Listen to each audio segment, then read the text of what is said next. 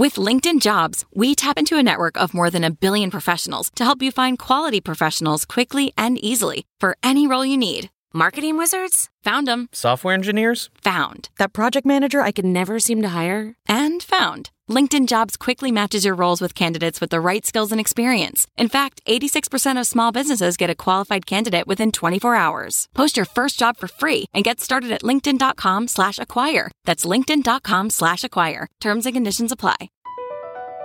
Across America, BP supports more than 275,000 jobs to keep energy flowing. Jobs like building grid-scale solar energy in Ohio and producing gas with fewer operational emissions in Texas. It's and, not or. See what doing both means for energy nationwide at bp.com/investing in America.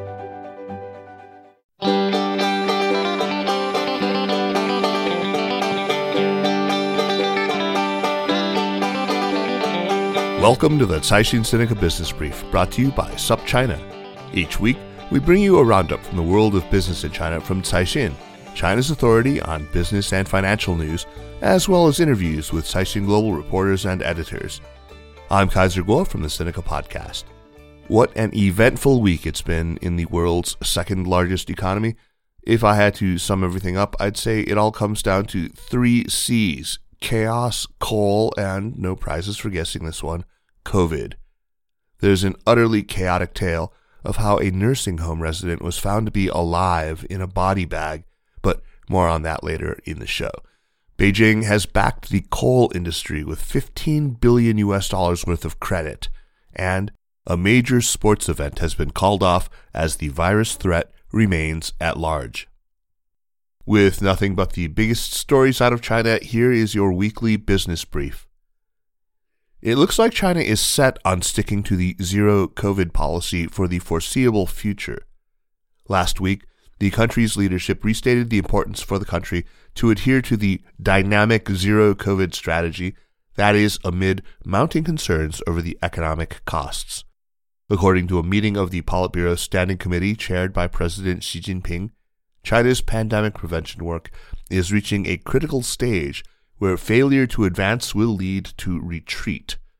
The committee stated that persistence is victory and that it is too early to stand down as outbreaks remain high worldwide and the virus continues mutating.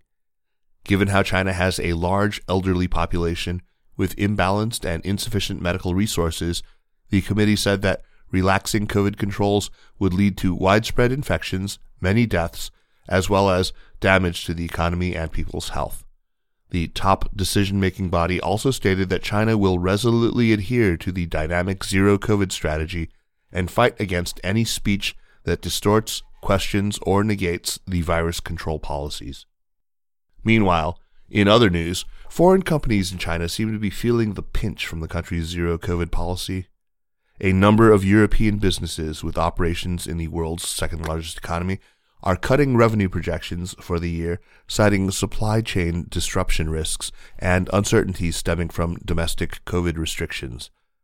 Nearly 60% of businesses surveyed last month by the European Union Chamber of Commerce said they expect 2022 revenue to decline, mostly by between 6% and 15%. That's according to a recent report issued by the Chamber.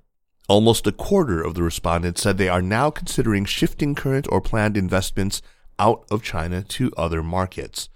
That's more than double the number that were considering doing so at the beginning of 2022. It's also the highest proportion in a decade. The survey was conducted between April 21st and 27th, covering 372 European companies operating in China. The Chamber said the survey was made to assess the impact of China's COVID-19 policy and Russia's war in Ukraine on European business in China. The results show that both factors are creating severe challenges, with logistics suffering the most. Some 94% of the companies said they have felt negative impacts on logistics from China's stringent virus control measures. Most of the respondents in the EU Chamber survey said China should focus on vaccinating the entire population, including those older than 60. and 82% said positive cases with no or mild symptoms should be permitted to quarantine at home to alleviate pressure on the health system. Another major sports event has become a COVID casualty. The Olympic Council of Asia announced Friday that this year's Asian Games have been postponed due to the virus. For anyone not familiar, the Asian Games are the second largest multi-sport event after the Olympic Games. They had been scheduled to take place in September in the eastern Chinese city of Hangzhou. The city had been preparing to host around 27,000 people, including 10,000 athletes from Asian and Oceanian countries and regions. The new date of the 19th Asian Games is yet to be confirmed. Meanwhile, the Asian Youth Games have now been cancelled after being postponed earlier. The Asian Youth Games had been due to take place in December in South China's Guangdong province. The organizer added that the next Asian Youth Games will therefore be held in 2025 in Uzbekistan. Last week has also not been all fun and games for certain Chinese tech firms. Washington has added firms including JD.com, Pinduoduo, and Bilibili to a list of stocks that could be banned from U.S. exchanges. Bloomberg reports that the U.S. securities regulator put the corporations on a provisional lineup of U.S.-traded Chinese businesses that face delisting under a 2020 law, starting a 3-year clock to comply with inspection requirements. The news reflects on the latest twist in ongoing tensions between Beijing and American regulators who are demanding access to the financial audits of Chinese enterprises. But it's not all bad news for tech companies. China's central bank has said that it will adopt so-called normalized supervision of the sector's financial activities and support its healthy development. The statement from the People's Bank of China, or PBOC, backs up recent remarks from top policymakers signaling an easing of the year-long fintech sector crackdown. In a statement published on its website last week, the central bank said it will promote completion of a special rectification of platform companies' financial businesses, introduce normalized supervision, and bolster the sector's healthy development. The central bank vowed to implement policies announced after a recent Politburo meeting to provide financial support to stabilize the economy. In addition, the PBOC said it will optimize credit policies for the real estate sector, strengthen financial support for technology innovation, and expand credit access to micro and small enterprises. It added that policies that have been put in place should be implemented faster. And that's not the only big announcement coming from China's central bank. The PBOC also made headlines after saying it will provide 100 billion yuan, or $15 billion, of credit lines to support coal development and storage as the country seeks to secure its energy supply. According to the bank, the credit lines will be issued through re-lending facilities to enhance safe coal production and reserves, including modern coal mine construction, green and efficient technology application, intelligent mine construction, and secured supply to coal-fired power plants. An official at the central bank said that the funding support is to address the, quote, greater uncertainty and challenges, end quote, facing China's energy security and stable economic operation amid a complex global situation and highly volatile global energy prices. And finally, we've got an update on the troubled property giant Evergrande. The company's onshore unit won bondholder approval to extend payments by 6 months on 2 yuan-denominated notes originally due late last week. That's according to filings with the Shanghai Stock Exchange. Evergrande is weighed down by more than $300 billion of liabilities and in the midst of a debt restructuring. The company faces a peak of debt payments or buybacks this month that started in April. The extension aims to avoid an onshore bond default. Currently, Evergrande has 13 outstanding bond issues with a total balance of nearly 56 billion yuan, or over $8 billion. Evergrande has said it will unveil a debt restructuring proposal for its creditors by the end of July, fulfilling a promise it made to investors in January. But in 2 teleconferences with creditors in January and March, the company didn't clarify whether the debt restructuring will include both onshore and offshore debts. Let's turn now to Nandini Venkata, who is, of course, Caixin Global's podcast producer and co-producer of this show. Welcome back, Nandini. Hey, Kaiser. Great to be here. Okay, so I understand this week you're going to be filling us in on a rather shocking story about a nursing home resident who was in a body bag and found to be alive moments before. Well, I'll let you tell it, Nandini. At the center of the story is a 75-year-old woman. And yes, as you say, she was somehow mistaken as to being dead and moved to a funeral parlor. And it has sent shockwaves across the country, but it's also been extremely devastating for the people close to her, namely her family. Here's what we know so far about the story. On May the 1st, a lady called Wang Xiaomei, that's a pseudonym, we're protecting her privacy. She was woken up early in the morning. She had received a phone call from a nursing home in Shanghai where her 75-year-old sister had been living. And the nursing home told Wang Xiaomei that her sister had passed away. Very soon after receiving this phone call, Wang Xiaomei and her husband both headed to the nursing home. They were then given a death confirmation letter, and they were recommended by the nursing home staff to go to a nearby community hospital. And this was in order to receive a formal declaration of her sister's death. So in order to get this declaration, Wang Xiaomei says that she just had to answer a bunch of simple questions. And then 2 mortuary workers arrived at the nursing home to collect the body. As far as we understand, the body had been thoroughly disinfected. It had also been zipped up in a body bag and then put on a stretcher outside the nursing home.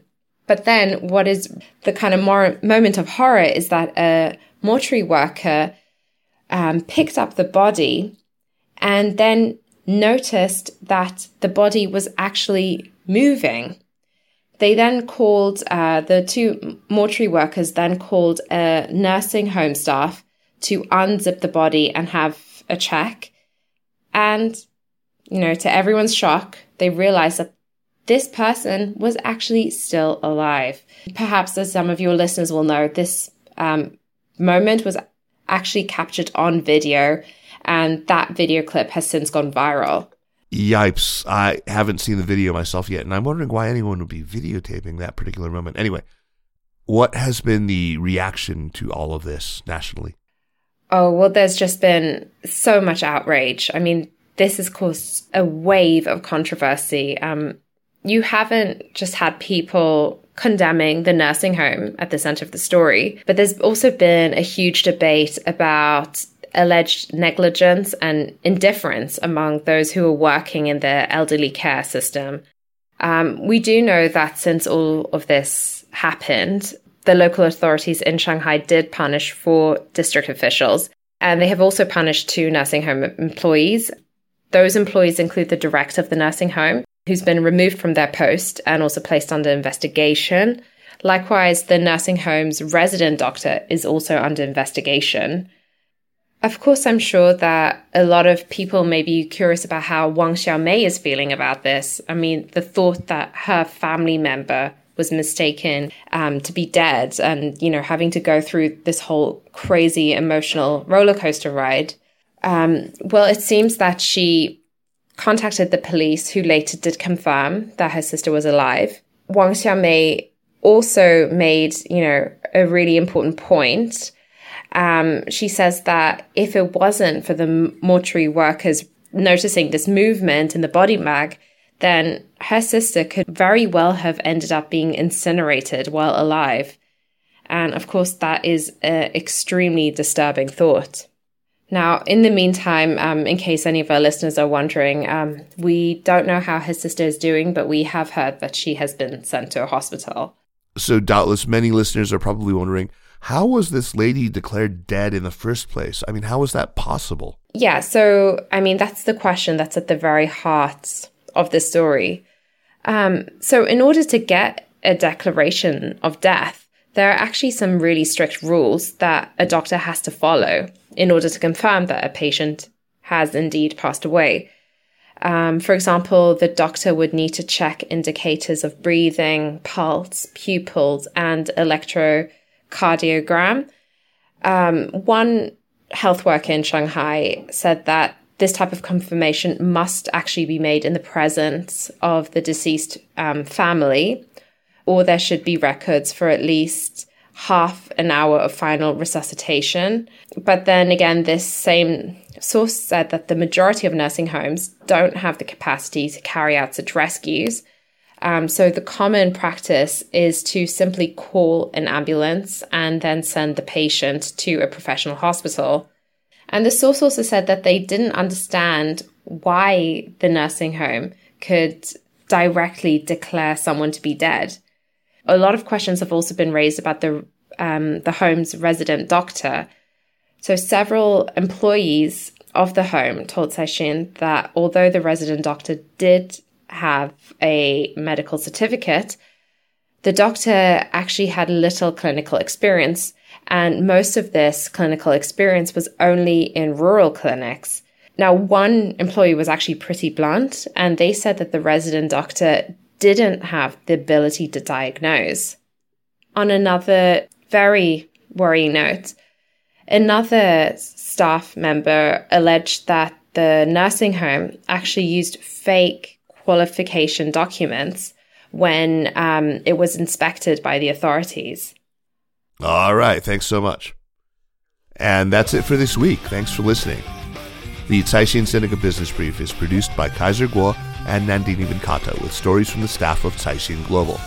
Special thanks to Li Xin of Caixin Global. Thanks to Spring and Autumn for the music. Check out some of the other great podcasts on the Sinica Network, like the amazing China in Africa podcast and China Corner Office. And for daily news and views, make sure to subscribe to SupChina Access for the daily newsletter. Find us at supchina.com. Thanks for listening, and we'll see you next week. Take care.